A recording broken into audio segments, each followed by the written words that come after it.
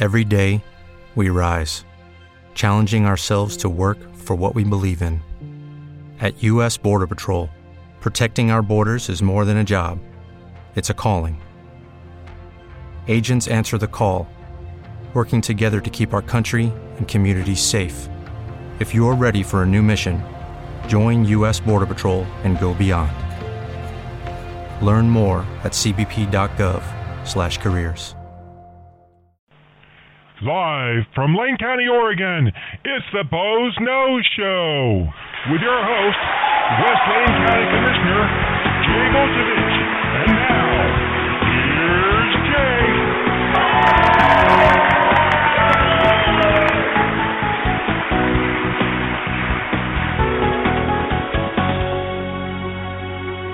Good afternoon, and welcome to the Boze Noze Show from beautiful downtown Elmira, Oregon. And I am your host, Jay Bozevich, West Lane County Commissioner. And today we have on the show Lane County Sheriff Byron Trapp to talk about everything from jail levies to who knows what else.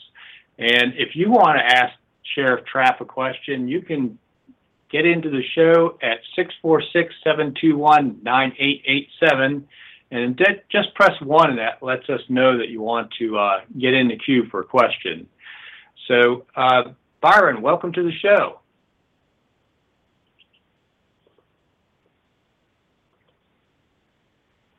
Byron, I'm sorry. Yep. Welcome to the show. Oh, yeah. Can you hear me? Yeah, I can hear you now. I'm sorry. Okay. No problem. So yesterday, the Board of Commissioners held 2 public hearings. We had one during the day and one in the evening for those folks that can't make daytime meetings on the proposal that you brought to us to put the renewal of the public safety levy on the May ballot. And after the end of the second hearing, we voted to put it on the ballot. And it got a unanimous vote from the commissioners. For the folks that may not be fully aware, can you just kind of really quickly explain, what we chose to do yesterday and what the re-up of the levy will do? Yeah, so this is the levy that was originally passed by the voters in May of 2013, so just right at 4 years ago. It was passed as a 5-year levy at a value of 55 cents per $1,000 of assessed value of property, and was the language in the original measure was limited very tightly to funding exclusively jail operations and youth service detention and treatment beds in the county's youth services division. And we have operated within the bounds of the levy as it was constructed, and have actually been able to provide, I think, quite a bit more service than we anticipated, certainly more service than the levy required. And we're nearing the end of it. There's 1 year left before expiration, so my concern became twofold. One is I did not want to see an interruption in the level of services that we have been able to restore with the funding of the levy that was passed 4 years ago. And the other is I'm starting to run up against a little bit of a challenge for recruitment and even retention of the newer deputies that we've hired when they're looking at only a year of sustainable funding as opposed to a renewed levy that would offer some future years of sustainable funding and job security. So it's a very competitive world in law enforcement recruitment right now. We're able to actually hire only about 2% of our applicants, so it is really a big issue for us in the recruitment retention world. So for a couple of those reasons, I took the request forward to the board. The renewal is truly, in all sense of the word, an actual renewal of exactly what was passed 4 years ago. There's no changes to the structure. The funds will still be used exclusively for jail operations and youth treatment and detention beds. The funds collected from the levy will still be kept in an isolated individual account. They will still be audited annually. We've had 3 audits so far. We will continue to audit these funds annually to verify that they have been kept separate from other county funds, that they have been used exclusively for jail and youth service operations. And we will continue to maintain a minimum of 255 jail beds available for local offenders, as the language requires.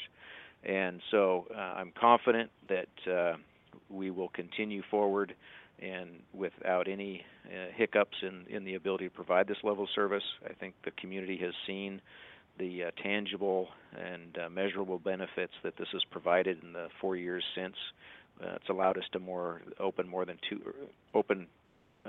increase jail capacity by more than 250%, which sounds really tremendous, but it's only from 125 beds to 317. So we're still a very small jail considering the jurisdiction we serve, but 317 beds has allowed us to be functionally operational within the criminal justice system we're serving.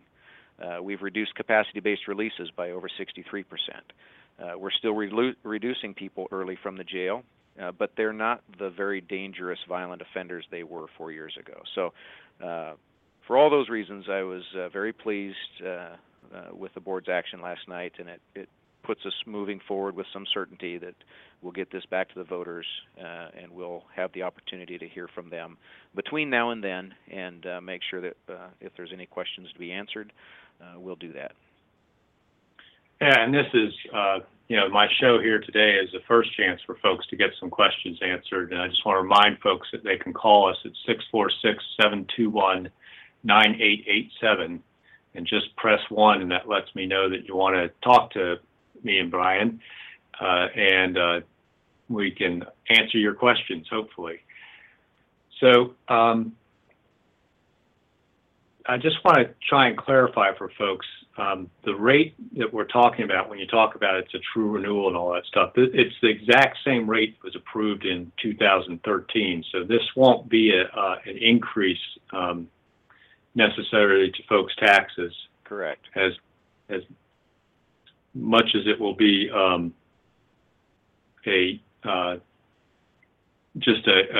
kept the same, although there might be some changes. Like this last year, the budget committee and the board chose not to levy the full amount of what was approved by the voters. Instead of 55 cents, we only levied 38 cents. Correct. So there's actually a decrease in the tax this year, and I think we're projecting to do the same thing this upcoming year. Correct. And what we do in future years may change, so it has the possibility of going back to 55 cents in the future, but it's really the same maximum rate that was approved in 2013. Right. So the vote will say that the county is approved to collect up to 55 cents per $1,000 assessed value. And so what that means under Oregon's rules is that the county can levy any amount up to that. And so for the first 3 years of the levy, the county levied the full amount, anticipating based on our budget forecast that we would need that to provide the service level.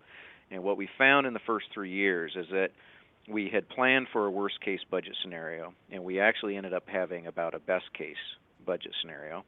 And the county was able to provide several areas of funding to the jail that were not anticipated.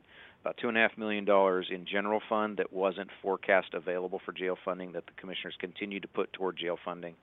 About $2.5 million in levy tax collections higher than the county assessor had forecast the collection rate would be. And then some funds in other revenues, state funds and other funds that go to the jail program. And so about $6 million in the first 3 years that were provided for jail funding above what we had forecast and anticipated. So the other piece happened, part of the perfect storm, was we also weren't spending the levy revenues as fast as we'd anticipated. Our costs were lower than we'd anticipated they'd be for a couple of reasons. One is the county has made some tremendous gains in managing its health care costs for employees. So our employee costs have fallen. And in addition, because we are struggling to hire deputies at the rate we anticipated we would be able to, we haven't filled all the positions. So therefore we have vacancies in the budgeted positions. So we're saving money while we were provided additional revenues that weren't anticipated. So that caused us to see a reserve start to grow in the levy funds. And my position was government shouldn't collect from the citizens money that is more than required to perform the services the citizens have authorized and requested us to provide. And so I went last year to the Budget Committee and proposed that we reduce the amount levied so we wouldn't collect extra money. And I am committed to continuing to manage this levy program this way every year, and I anticipate this year's budget coming up in the next couple months. We'll put this together. I fully anticipate requesting the Budget Committee continue to levy less than the 55 cents, at least for this next coming year. This will allow us to spend down the reserve that was drawn or that was developed in the first 3 years to a reasonable level.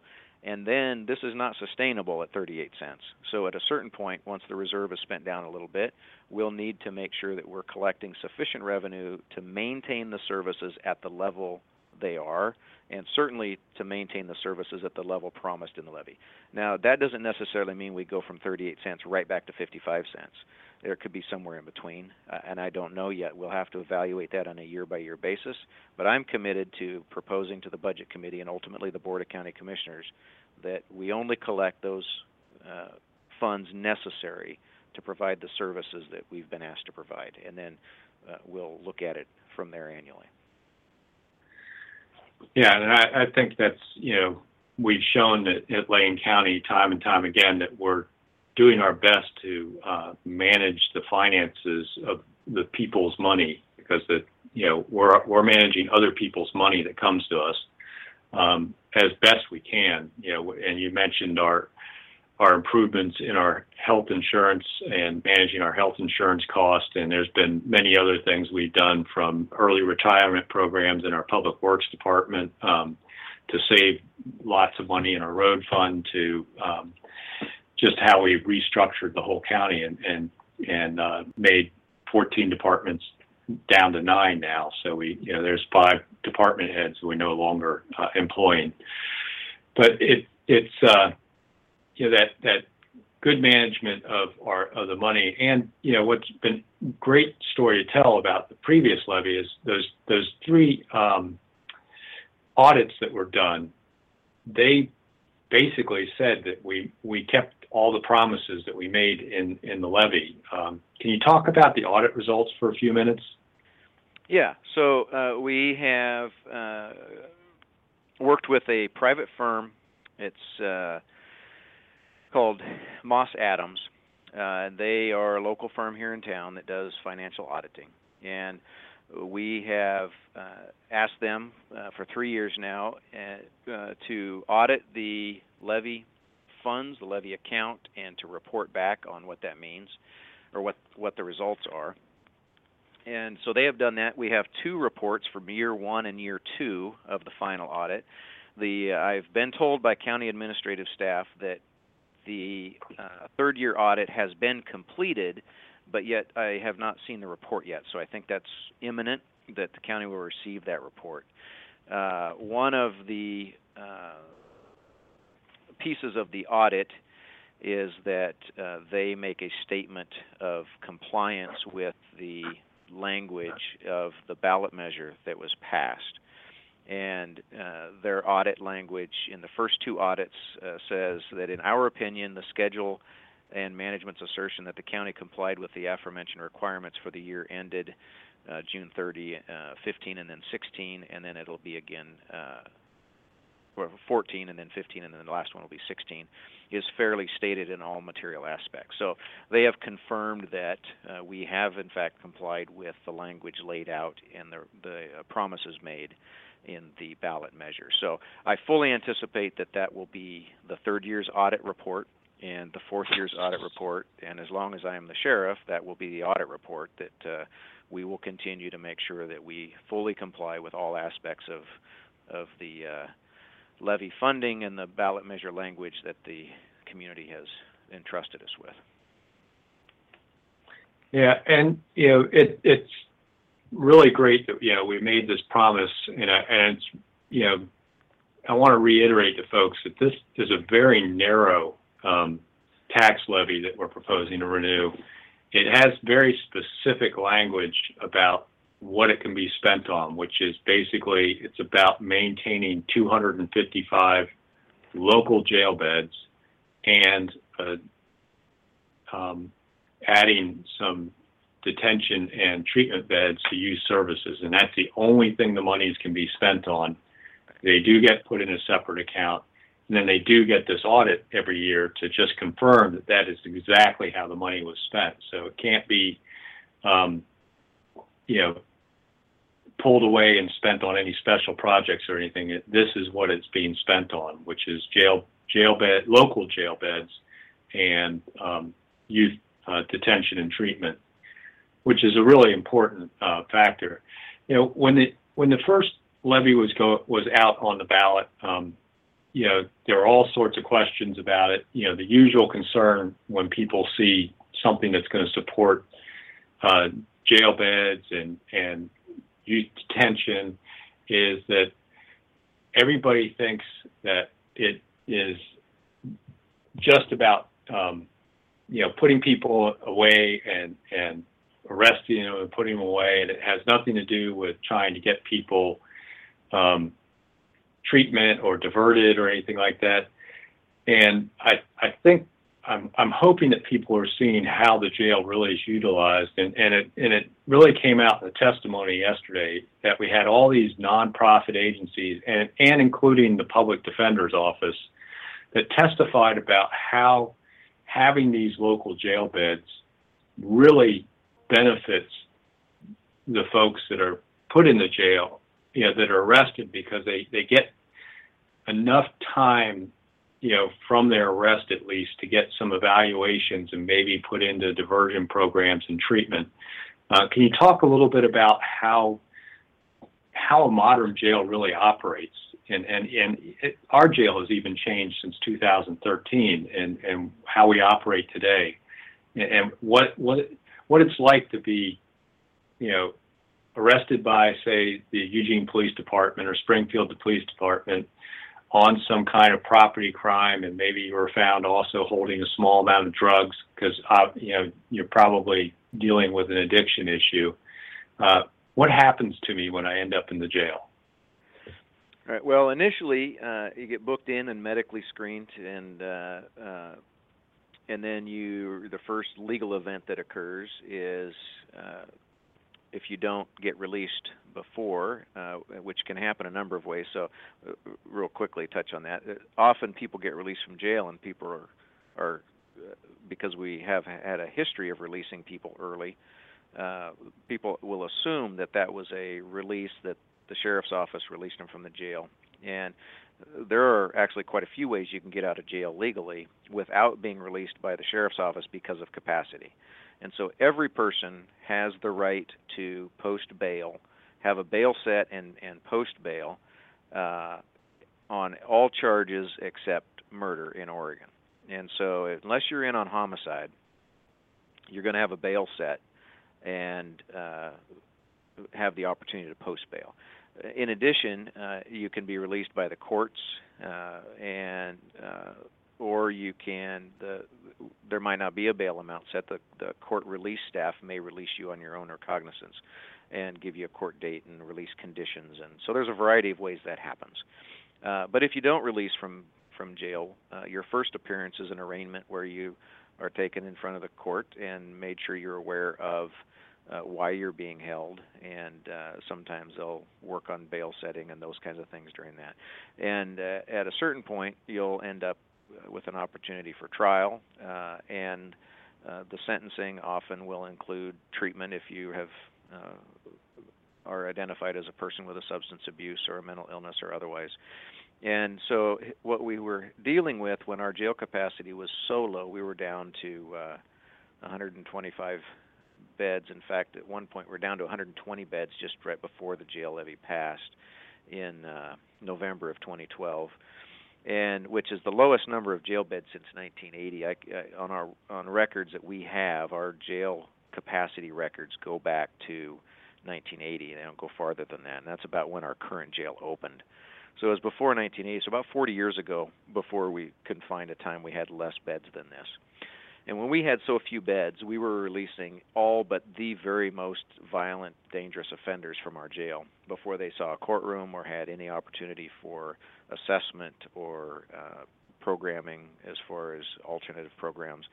And then what would happen is they wouldn't show up for court, and if they did show up for court, the treatment programs were not effective, because when a person was sentenced to treatment, the option, if they didn't go to treatment, was no penalty. There was no jail capacity, so if I chose to defy the court's order and not go to treatment, the judge couldn't put me in jail, because if I got sent to jail, I would get released very shortly thereafter with my sentence considered served, and I was free to go commit more crimes, continue with my drug addiction, and whatever else was causing me to act inappropriately in the community. And I would again run into law enforcement, I would get put back in the jail, and then we'd cycle through that same process again. So that is why you will see such a coalition of support in the entire public safety community. It's not just the judges and the prosecutors and the police that want a bigger jail or a more functioning jail. It is the treatment providers who have a very strong interest in aiding and assisting their clients in becoming well and healthy, and they can't do that if there is not a jail capacity in the community to cause their clients to have the incentive to stay a participant. And the public defender's office has an interest in keeping their clients out of long-term custody.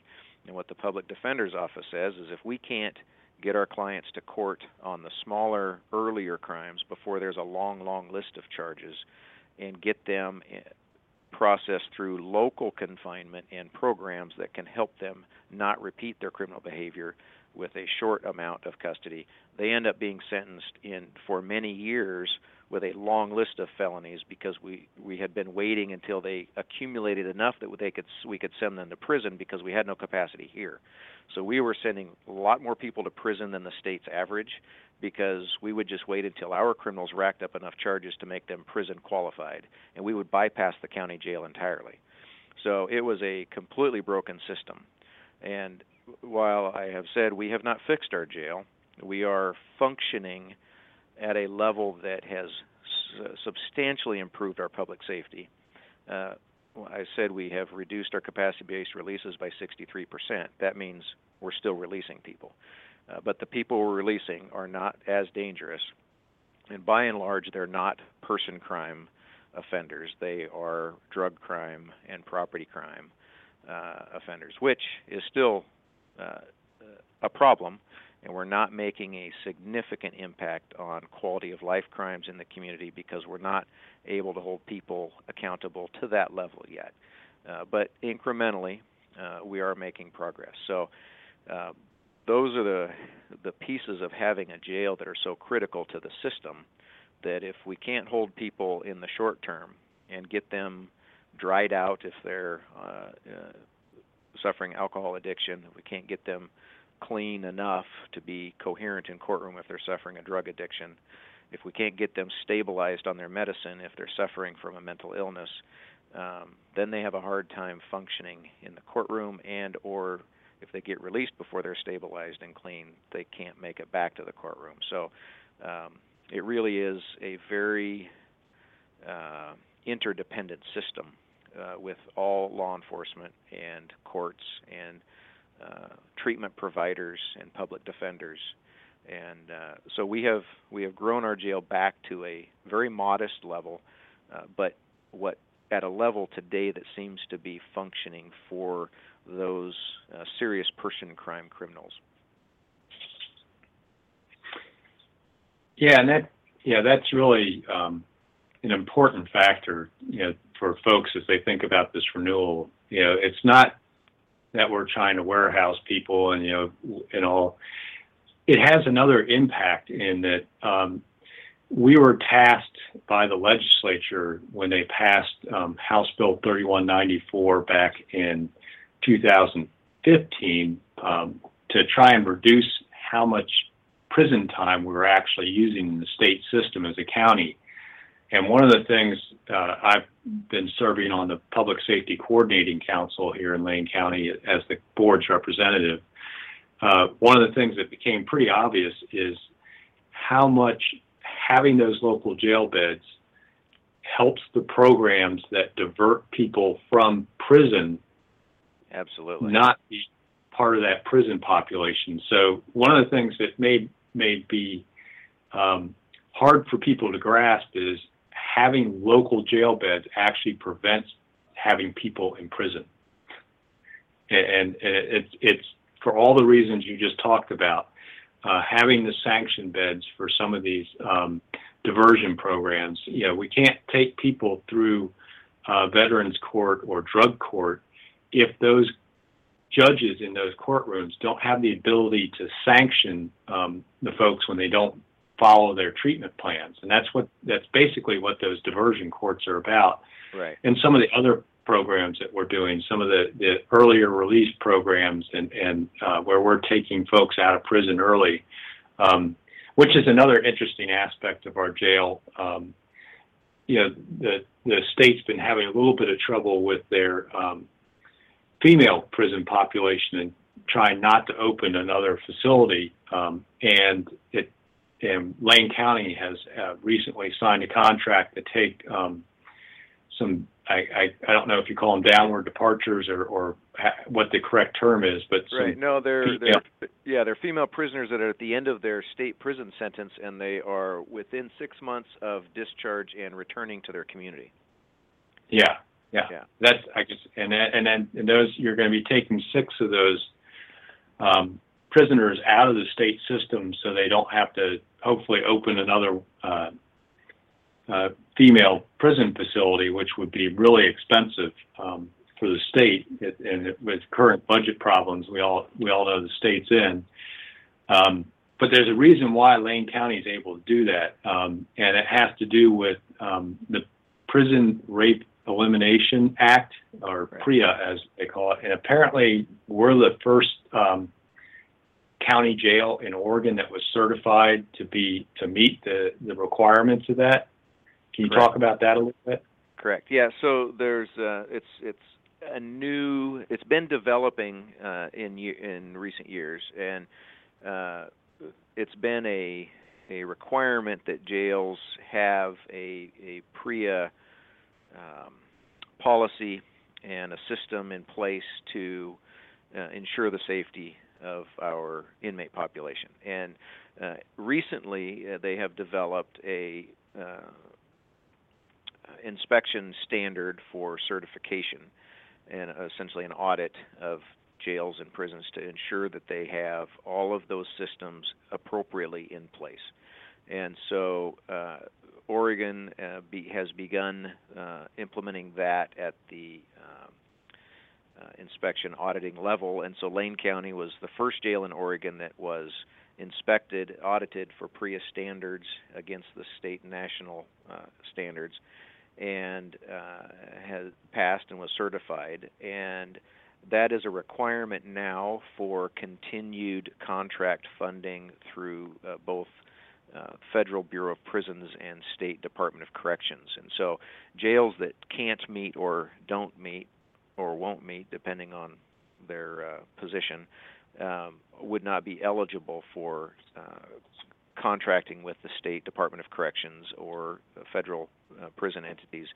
And so there's a number of reasons that the contracts are important in some communities and more than others. And but we have had this contract with Department of Corrections for some years. It's called the Reentry Services Contract, and the Sheriff's Office gets some of that contract funds, and we use those because we're housing those prisoners releasing from state penitentiary system to their local community, and we put them in what we call our community release center, and while they're with us, they begin to get education programs and job seeking, and in that process, they're with us for a period of time, and then they transition into sponsors, which is a local reentry services program where they continue their education and treatment and housing efforts and jobs, and where they're able to get them successfully reintegrated back into our community, where then they can be a working, housed, productive person back in our society. Without those services, you can imagine somebody who maybe has spent a very lengthy sentence in prison, maybe many years, for them to just walk out of the prison doors in Salem or whichever state prison in Oregon, just walk out of those doors of that prison and then thumb a ride home, they have nothing to start on. And so it's a very critical program to make sure that these men and women can successfully come back home and reintegrate, get back into society effectively. And so that has been usually dominated by men in the program we've had. So we amended our contract with Department of Corrections I think I might have just signed off on it yesterday. So it's to the county administrator to finalize. And the contract has been amended to say that 6 of our beds, and that we've increased the capacity by 6, and those 6 beds are reserved exclusively for females. Now, Lane is not the only county doing this now.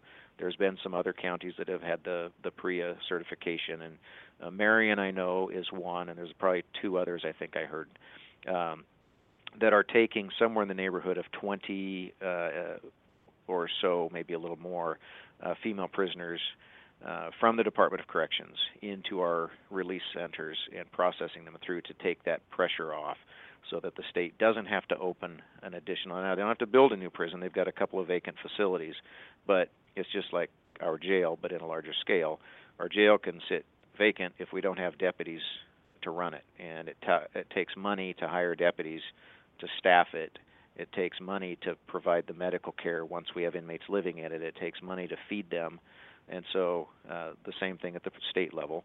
They have vacant facilities, and if they need to open them because their population is increasing, it's going to take more state dollars to do that. And the whole idea behind this Senate Bill 3194 that Commissioner mentioned is that the state has been saving money because we have been collectively, all 36 sheriffs in the state of Oregon and our jails have been working to reduce the state's prison population, stabilize it first, and now start reducing it. And as the state saves money, first of all, they didn't have to open or build new prisons, so that was the first savings that was supposed to go into this pot of money.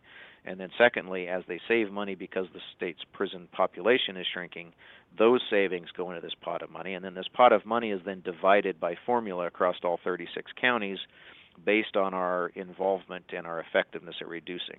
And then that money then is used locally to fund these programs that are evidence-based, proven practices to actually keep people from going to prison, reduce recidivism to keep them even from coming back to our own jails, and overall start to reduce the cost of criminal justice in the state of Oregon. And that becomes a little bit broader discussion because now we're discussing issues with the state's budget getting tight, the state's not necessarily maintaining their promise to the sheriffs and the counties to make sure that that amount of money that has been saved at the state level actually transfers to the county level. So therein will be a rub of whether we can maintain these programs and maintain our reduction in state prison bed use. And I'm hopeful we will, but it starts to get dangerous when the legislature doesn't maintain its promise to the local funding, and will put the system out of balance quickly if we don't stay the course at the state level. Right, correct. But the real take home of all this is the local money that we spend on keeping these jail beds open actually is leveraging state monies into the county in this 3194 program, right. And it's really doing really good things about keeping people out of prison. That's the thing that I want people to understand is local jail beds equals less state prison beds, because right. we're actually, and it's actually part of a system that's doing great rehabilitation work, because it allows for sanctioned beds for these diversion programs and sanctioned beds for people that are on parole and probation. So it's really a great part of our justice system, and particularly restorative justice, where it brings these folks back to being productive members of our society. So this is the Boze Noze Show, and we're speaking to Sheriff Byron Trapp. And if you want to get in on the conversation, you can call us at 646-721-9887, and just press 1, and that lets Robin, my call screener, know that you want to get in on the conversation. Or you can email us at talk@krbnradio.net. And I got an email from Becky, and she wanted to know a couple things, Byron. First, she wanted to know if passing the levy will do anything to help with the criminal problems out here in the Fern Ridge area. Right. The simple answer is no. Actually, in 2013, after the levy was passed by the voters, a few months after, I and our staff at the Sheriff's Office, for quite a while, routinely received comments and criticism that people said, I voted for your levy, and I still don't have a deputy to come out here to my theft complaint. And so the answer to that is this levy doesn't provide services outside of jail and youth detention and treatment. The levy, the ballot language, when you vote, if you read the ballot language, it says that these funds are to be used exclusively for jail operations and youth services. So it was never intended to provide for policing services or to enhance our law enforcement presence in Lane County. It's unfortunate. I would love to find a funding mechanism to do that. So far, there has not been a funding source or mechanism that has been palatable to the community like the jail levy has been. So we will continue to look at options for patrol funding, but we are very limited. Patrol, I think, today is the Sheriff's Office weakest link. It's barely staffed sufficiently to provide an on-duty 24-hour presence. And up until last February, just about a year ago, we reinstalled 24-hour patrol for the first time consistently in 5 years. It had been essentially since about fall of 2010 that we had on-duty 24-hour presence. Now, we still had 24-hour response. It's just that we'd have to call deputies in the wee hours and wake them up, and they'd have to get their boots on and get out to their driveway to their police car and drive down the road to wherever that call was. Wasn't the most efficient way to operate a emergency response because that delayed our response dramatically. And unfortunately, in some cases, with very, very serious calls for service with people in very bad ways, that we were substantially delayed than we would have been had we had on-duty deputy sheriffs. So it's been problematic. I understand that. We also are, even though we are back to 24 hours, we're still not staffed at a level that we can respond to deputy to every call for service. So often people will call in, and mostly on property crimes, we'll send them their own police report in the mail, and we request that you fill it out and mail it back to us, and we'll record it, we'll document everything, we'll enter your stolen property in the law enforcement data system, and so if it's found somewhere, we can identify it as yours and reload and get it back to you. But that's not the way people expect to be serviced by law enforcement. I understand that. So it's a challenge for us. It has been. I've been a member of this office for almost 29 years, and it's been a struggle all those years to maintain an effective level of policing for this community. The community wants a lot more. They demand a lot more, and I believe they deserve a lot more than we've provided and can provide. There's just not an acceptable way to fund it that's been identified yet. Yeah. I will say one thing that the levy does do for the Fern Ridge community is those people that are arrested out here, then they at least have a jail cell. For the most part, they're going to stay in for a short while and at least get into the criminal justice system, whereas prior to 2013, when you only had 120 beds, if they arrested somebody, particularly, say, one of the Bonita contract deputies, sometimes those people made it back out to Bonita before the deputy did. Right. Yeah, and we're still, like I said, we haven't fixed those misdemeanor crimes and the nonviolent property and drug crimes, even if they're felonies, those people often are released because of capacity yet. So there's still a deficit in our system. I will not say that we have fixed it by any means.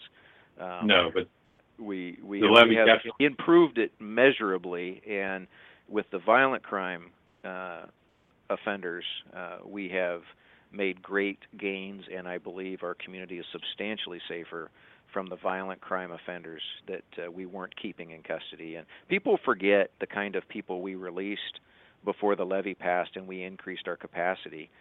In 2012, we released 3 people pending homicide from our jail because they were, on those days, not all 3 on the same day, on different days, but on those days, they were the least dangerous offender in our jail. And they had killed a person in our county. They had taken the life of a family member of somebody from our county. They will never return, and we could not keep them in our jail. Now, I tell people, here's the caveat. They weren't the really terrifying axe murderers that movies are made of. 2 of them were drunk drivers that killed an innocent person driving on our community highways. One of them was kind of violent. One of them went fishing with his buddy out of Oak Ridge at Hills Creek. They got drunk building camp. He beat his buddy to death with a piece of firewood. He did not stay in jail because he was the least dangerous person that day. Everybody else in the jail beyond him was more dangerous. So we were at a level that was really frightening for this community. So I say we're at a functional level today. We have greatly improved what we can provide for public safety in our community today with our jail capacity, but it is by no means fixed. And property crimes and drug crimes are still a problem that we have yet to effectively address with jail capacity. I agree, and I think we're working on those issues, and there's some longer term solutions the board's working towards, and we'll see if we can find a palatable way to fund that patrol function, because I definitely we're not a truly functioning public safety system here in Lane County. So Becky had another question, and here's where I get to open the minefield for you. All right. She wanted to know about sanctuary status, and what's that? And then she said, aren't we already a sanctuary state? So why are people asking about sanctuary counties?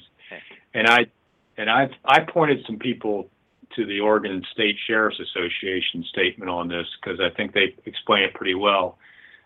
But you might want to just explain to people what the 36 sheriffs across the state have said, and maybe we can talk a little bit more beyond that about what it means, the difference between a municipal police chief relationship with the city council and a sheriff's relationship with the county commission a little bit. So first, why don't you talk about what the Sheriff's Association said about sanctuary status?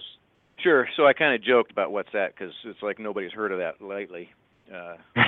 Permeated our conversations in many of our communities. So I don't mean to take it lightly and joke that it's not a serious issue, but it is forefront and seems like all conversations at all levels of government. And so the Oregon Sheriffs, as a group, there's a formal association that we all participate together and support each other through, and have looked at this overall in detail and looked at all the various issues that relate to us as sheriffs and our obligations in holding defendants in our county jails and working with all of our law enforcement partners.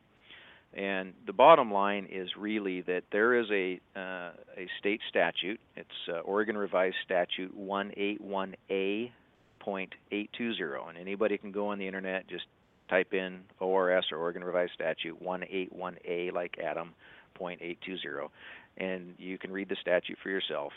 And it essentially says that Oregon law enforcement, which is all state and county and city law enforcement, are prohibited from using state or local agency monies and equipment or personnel for the purpose of detecting or apprehending persons whose only violation is that they are of foreign citizenship in violation of federal immigration laws.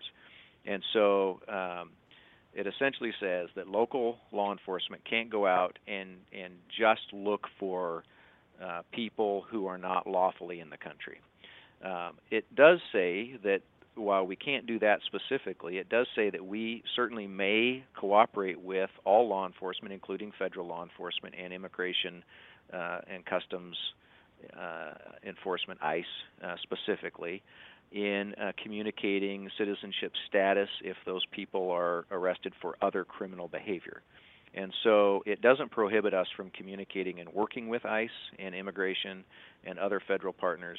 But what that means, though, is that Oregon, by this statute, can be argued that we already provide some of that sanctuary status, because what people need to know is they should have no fear of their local law enforcement, whether it's the state police or county sheriff deputies or city police officers, from doing any direct immigration enforcement.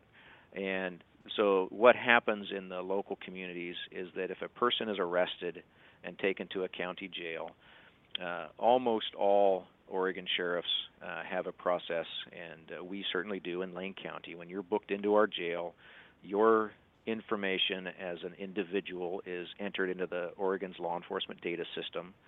That is shared regionally with law enforcement and with federal law enforcement partners, to include ICE. And so if you are listed as a foreign-born person in our jail, ICE will be notified of that. And then ICE rarely calls us and wants to know more about any of those people, because most of them don't hit their radar. They are people that aren't committing violent crimes. They're minor offenders.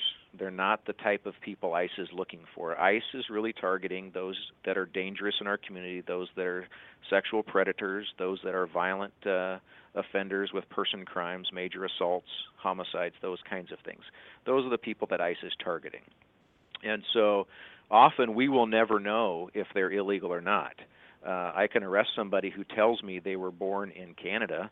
Doesn't mean they're necessarily here illegally. They could tell me they're born in Mexico. Doesn't mean they're here illegally. Just means they're foreign born. So we make that notification, and we are rarely ever told if that person is legally in the country or not. It's irrelevant to us. And we process those people through the local criminal justice system, through the courts, just like any other person would be. And the immigrations and enforcement may or may not seek to reach out to us on that person. If they do, we will coordinate with them, and we'll tell ICE when that person's due to be released, and it's up to ICE to be here to take their custody when we release them from our jail. So we're not going to transport somebody to another location to hand them off to ICE. We'll release them from jail. If ICE is here, they're here. If they're not, they're not. And so that's the level of cooperation. It's not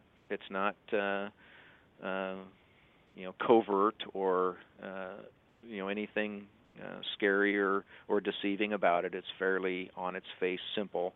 I know there's a lot of misconceptions, and I know that there's people that just heard me say that aren't going to believe that that's actually true, and I can't help that. I just tell you the way it is. So, as a sheriff, I will say this, that I will never stop cooperating with any law enforcement partners. I think that is dangerous to our community's public safety in many ways, and we need to be thoughtful. We need to be within the law, but I think all law enforcement, federal, state, and local, need to have cooperative relationships and the ability to work together, and I will not do anything that jeopardizes those relationships, because then that causes us to be isolated and insulated from those resources that greatly assist our community on a daily basis. So there are some political pieces interwoven in that. I also, believe that if you're committing criminal behavior, that you need to be held accountable. So part of the sanctuary city, sanctuary county argument to me rings a little hollow is that if we have concerns, we should address that by changing the laws and not making a sheriff choose which laws will or won't be enforced in a county. We have 3 branches of government for a reason. I don't think anyone should trust me to take on the role beyond the executive branch, which is where I live as a law enforcement officer. The judicial branch determines if the laws are legal and appropriate and constitutional, and the legislative branch writes the laws. And so it's my job to enforce those that are written, and the courts to decide if they're valid to be enforced. And when you blend those, and I become the one deciding what's constitutional or not, and I become the one deciding which laws to enforce or not, and I assume all those branches, I mean, that's what we call dictators and those kinds of things, and that's just not what we're supposed to be doing in our government form here. So I think that there's ways to work through these if communities have concerns, but causing one person to make those kinds of decisions, whether it's on immigration or gun control or you name the hot button, I think we should address each of those issues the same way, and we should each address them in our appropriate roles in government. And that touches a little bit on what Jay was asking about our relationship with our governing bodies. And the sheriffs are unique as an elected official. A city police chief generally reports to either the mayor as an elected official or the city council as a body of elected officials.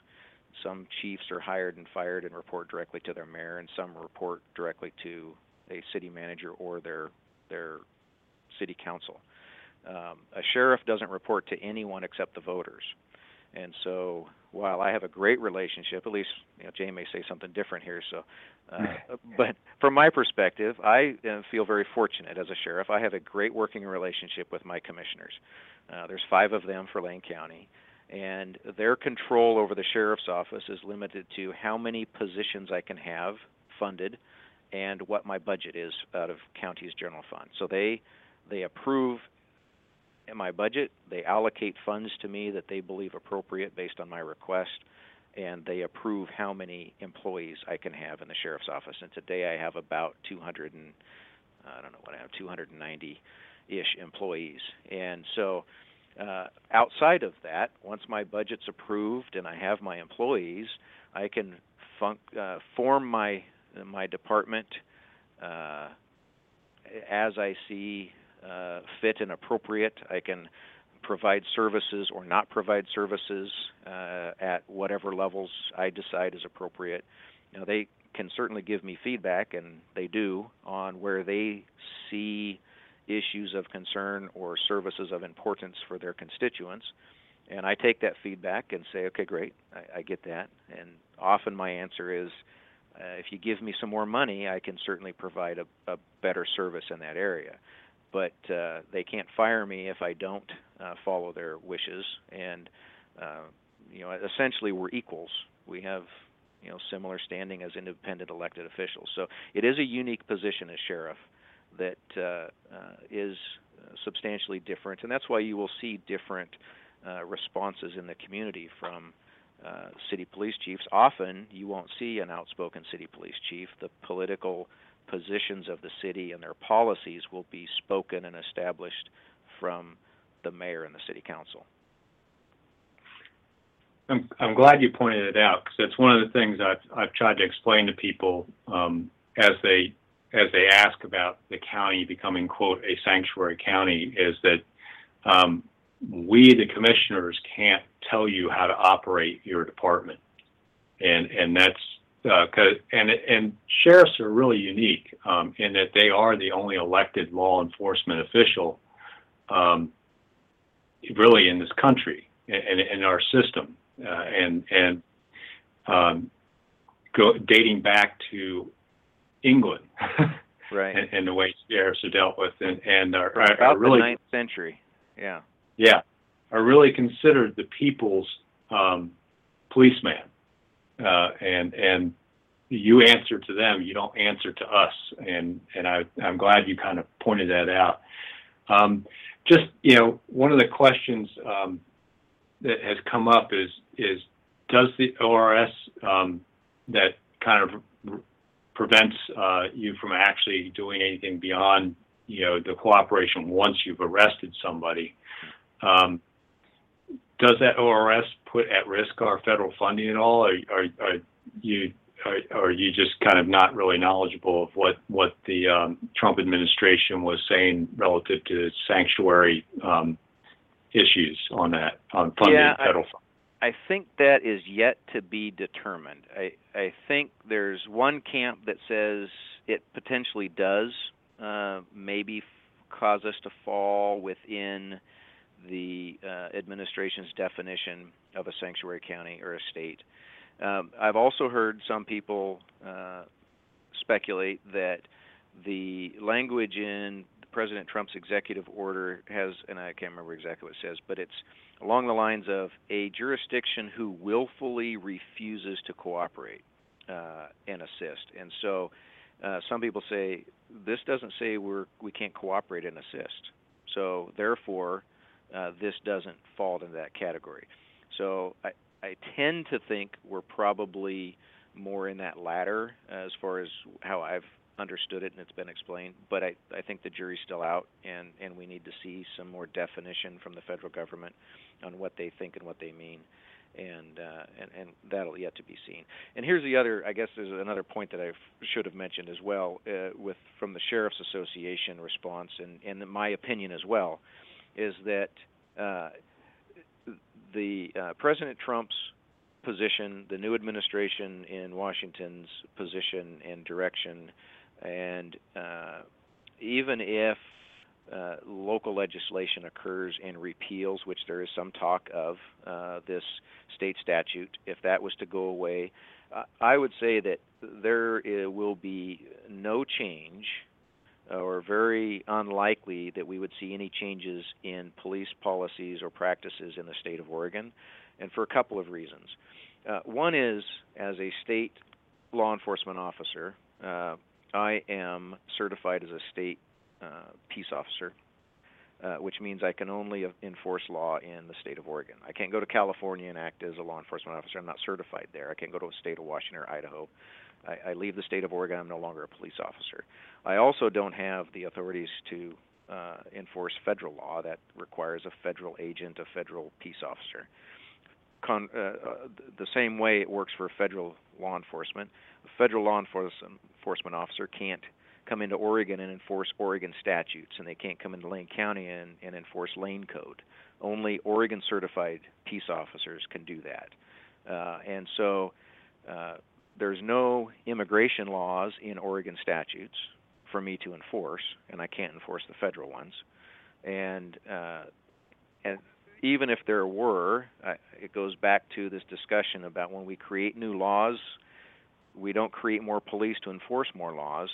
And so, by and large, most law enforcement agencies, certainly this sheriff's office, and I think most agencies within Lane County, they don't have the resources to take on additional enforcement efforts, and certainly not focused on federal level of enforcement concerns. We are always going to look at immigration and other federal law enforcement, like weapons, ATF, alcohol, tobacco, firearms enforcement, those kinds of things. There's a federal agency to do that for a reason, and those are done by the federal government. They always probably will. Doesn't mean that there couldn't be a task force that local law enforcement agents participate on that have federal credentials for focused efforts, but by and large, those are not going to occur, certainly not going to be created and see any immediate changes, and that's I really believe that. I think you could eliminate this Oregon statute. You could see whatever the Trump administration wants to put forward, and local law enforcement isn't going to have the capacity to engage beyond what we already do every day. And like we already spoke just a few minutes ago, what we do is very limited in this county for law enforcement already. Well, Byron, I want to thank you for taking the time to talk to me today about the jail levy and your insightful comments about sanctuary and immigration enforcement. We're getting pretty close to the end of the Boze Noze Show here. So, folks, you want to give us a shout next week. We'll be back on Wednesday, 4 p.m. this time. And Byron, thank you for coming on. Thank you. It was a pleasure. All right, and we should be back next week here from beautiful downtown Elmira, Oregon. And hopefully you might have learned something today on the Boze Noze Show. And thank you, Sheriff Trapp. And everybody, have a safe evening, and we'll talk to you next week from the Boze Noze Show.